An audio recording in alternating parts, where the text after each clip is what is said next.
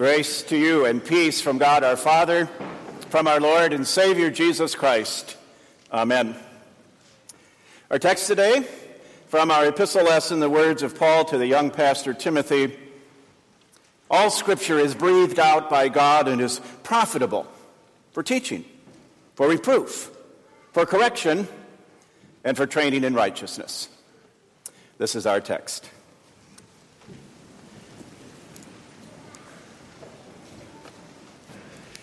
So I had my annual physical on Friday. The good news is I'm pretty healthy. The bad news is I'm not as healthy as I could be if I were just more disciplined in two specific areas. If I ate less and exercised more. Now, partly because I knew the physical was coming up, and partly because I do this at the start of every new year, I actually had already been watching a little bit anyway what I eat and how much, and I've been a little more faithful in getting to diversified for a workout. We'll just see how long I can keep that up. That's pretty typical, isn't it? We all know that we should do things that are good for us, and for the most part, we know exactly what those things are. Getting ourselves to do them, well, that's another story entirely. What motivates physical disciplines? Well, it could be any of a number of things. It could be a health scare that gets us on the right path. It could be the desire to participate in an activity with one of our kids or grandkids, or maybe it's just wanting to have more energy and vitality. Whatever it is, health professionals tell us, we need to find something to motivate us because nobody can do these things for us. Well, certainly we'd all agree that physical disciplines are important. St. Paul tells us that spiritual disciplines are even more important when he says, while bodily training is of some value, godliness is of value in every way as it holds promise for the present life and for the life to come. So what motivates spiritual disciplines? Again, it could be any of a number of things. It could be purely gratitude to God for his grace in our lives. It could be a desire to set an example for someone else, or maybe wanting to experience greater peace in our lives. But like doing things to care for ourselves physically, we can be pretty uneven in our approach to spiritual disciplines.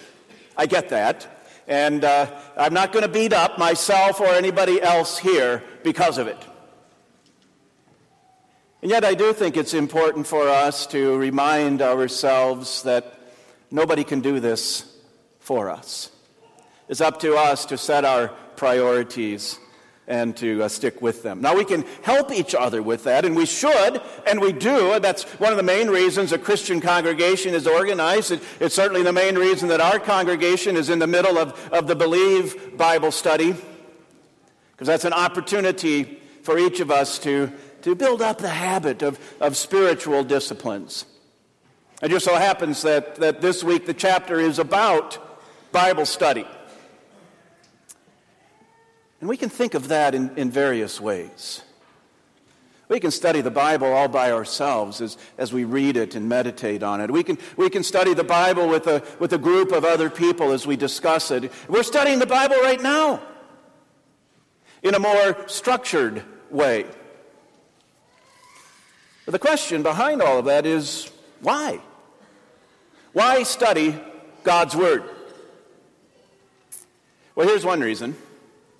A recent national poll asked this question: where do you look for guidance on right and wrong?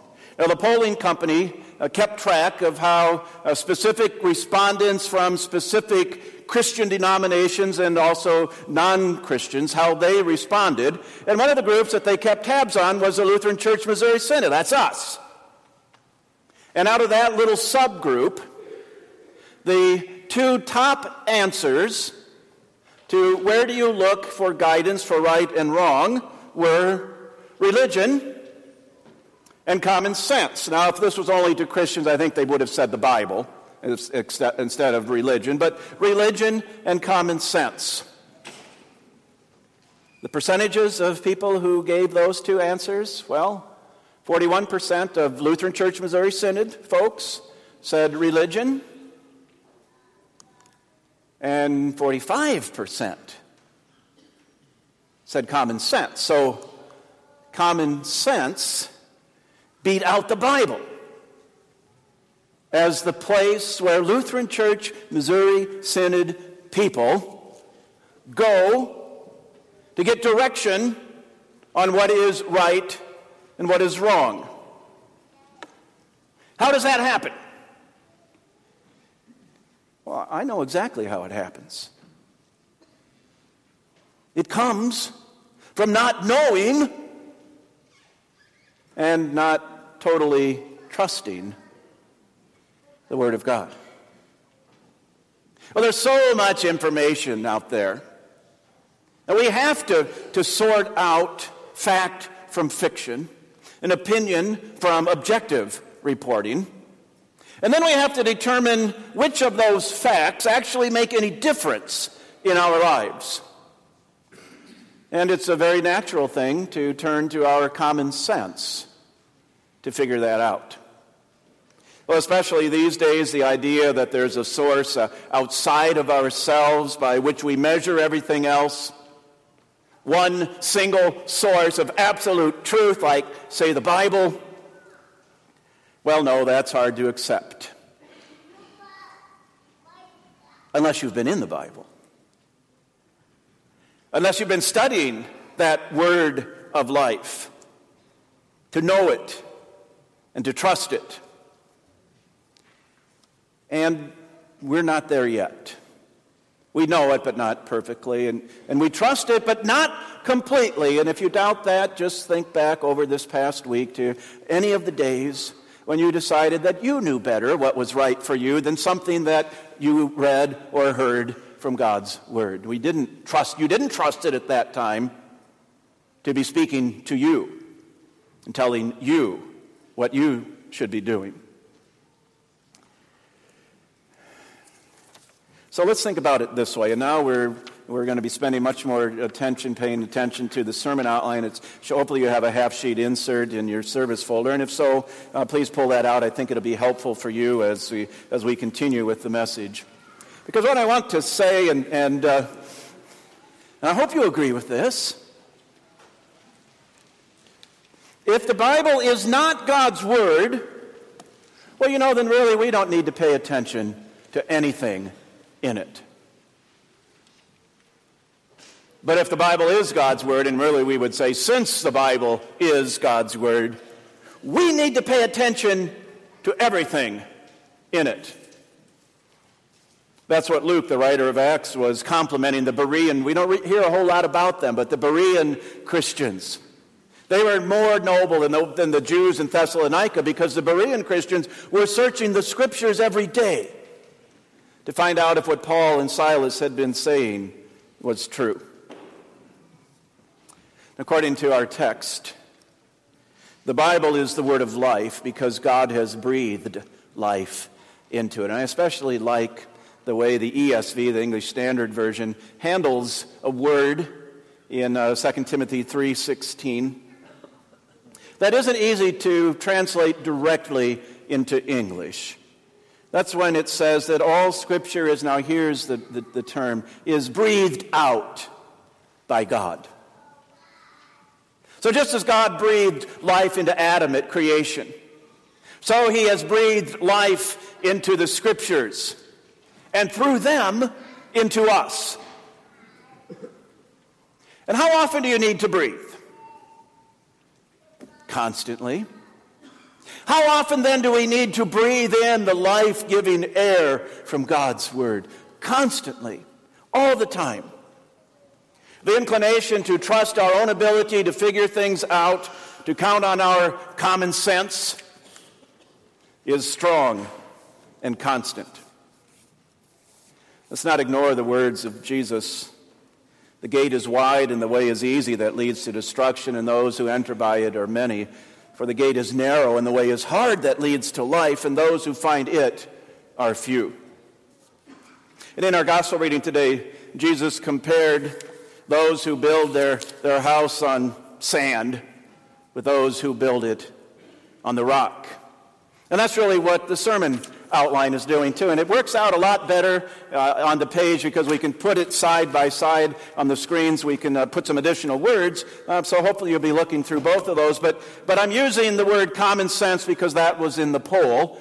But actually that's the sand that Jesus talks about in the gospel lesson. And we're comparing and contrasting that with what God's word tells us. We're doing this in two very broad categories. One is how to receive eternal life, and the other is how to live our earthly life. So when it comes to how to receive eternal life, common sense wants you to know that you get nothing for nothing. If it sounds too good to be true, what? It is. Unless you read it in the Scriptures. God's Word tells us the free gift of God is eternal life in Christ Jesus our Lord. There's something that's free. The best thing is free. Eternal life in Christ Jesus. Common sense tells us you have to earn God's love. Romans 5:8 says not only do you not have to earn God's love, you cannot earn God's love. As St. Paul tells us there, God shows his love. We haven't earned it. God shows his love for us in that while we were still sinners, Christ died for us. Common sense tells us not only do you have to earn God's love, you can do it because you aren't that bad. There's worse sinners out there, and maybe also in here. God's word says, don't you believe it? None is righteous, not one. All have turned aside. Together they have become, what's the word? Worthless. That sounds pretty bad to me. Altogether they have become worthless. Who does good? No one. Not even one, not when you're comparing it to the perfect law of God. Common sense tells us that there are many paths to God. We hear that a lot, don't we? And it's got a certain appeal. I mean, we want to be inclusive. We certainly don't want to sound arrogant. But you know what? There is no one more inclusive than God. Did you listen when Pastor Hoseman read the absolution? God tells us in his word that he wants all people, not leaving out anybody. He wants all people to be saved and come to the knowledge of truth. And he's provided a way for that to happen through Jesus. And so we listen to Jesus when he says, there's a way. And then he says, I am the way and the truth and the life. No one comes to the Father except through me. Now, if you're thinking, I already know that, and I absolutely believe it, then pat yourself on the back, but not too hard. That means you've allowed God's word to work in your heart, or more precisely, the Holy Spirit has worked that miracle in you. But don't get cocky. Satan is relentless. The gate is wide and the way is easy that leads to destruction. So we need to constantly be on guard. We also have to recognize something else. We've been talking about how to achieve, or I meant to say receive there actually, how to receive eternal life. And we're pretty happy to hear about that, aren't we? Especially when we're told that God doesn't demand anything of us in order to receive eternal. That's a very comforting thing to hear, and who doesn't like to be comforted?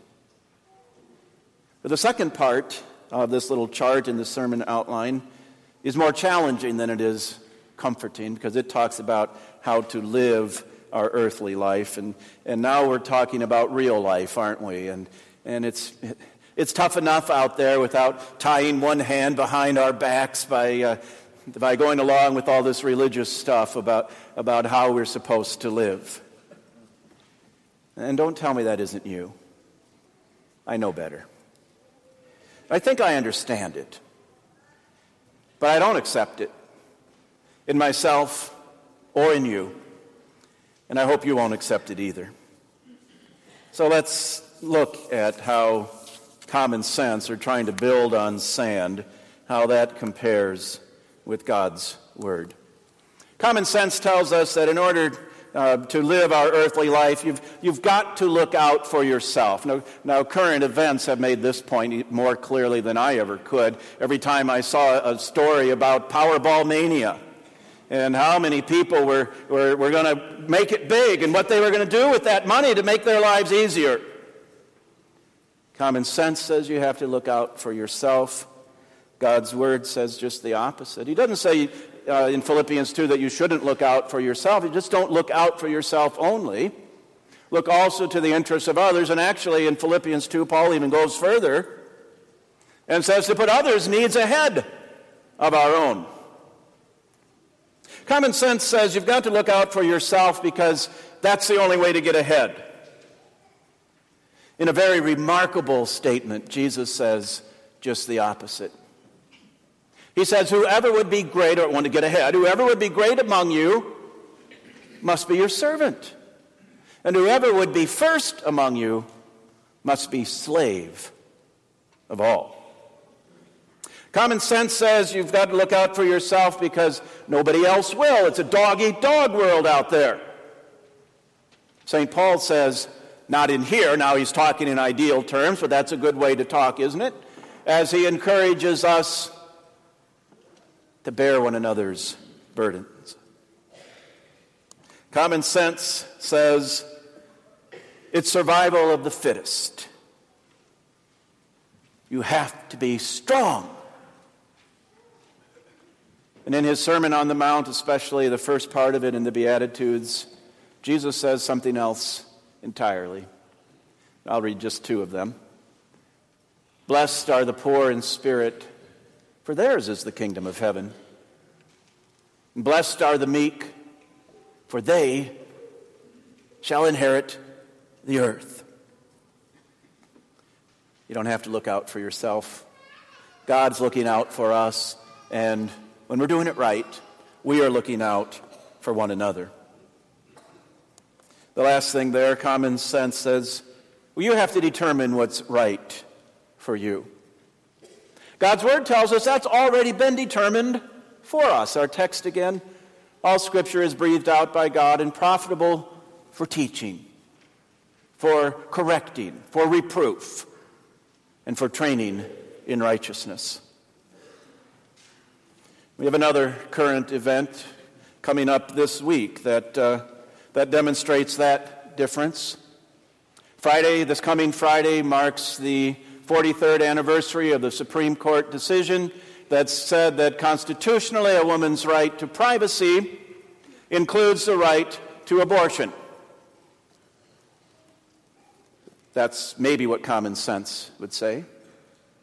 Maybe not, as you study this. But anyway, the Word of God speaks very clearly against the idea that we get to determine what's right when it comes to deciding whether or not to end a pregnancy that doesn't threaten the mother's life, or to prematurely end the life of someone who's very old and very sick, or maybe not so old or not so sick. The Word of Life instructs us to protect the weak and to speak up for those who cannot speak for themselves. It teaches us that all human life is of tremendous value to God, and therefore also to God's people. The Word of Life teaches that. The Word of Life teaches us, and it touches us with God's grace and His guidance. And that's why we study it, so we can live it. Amen.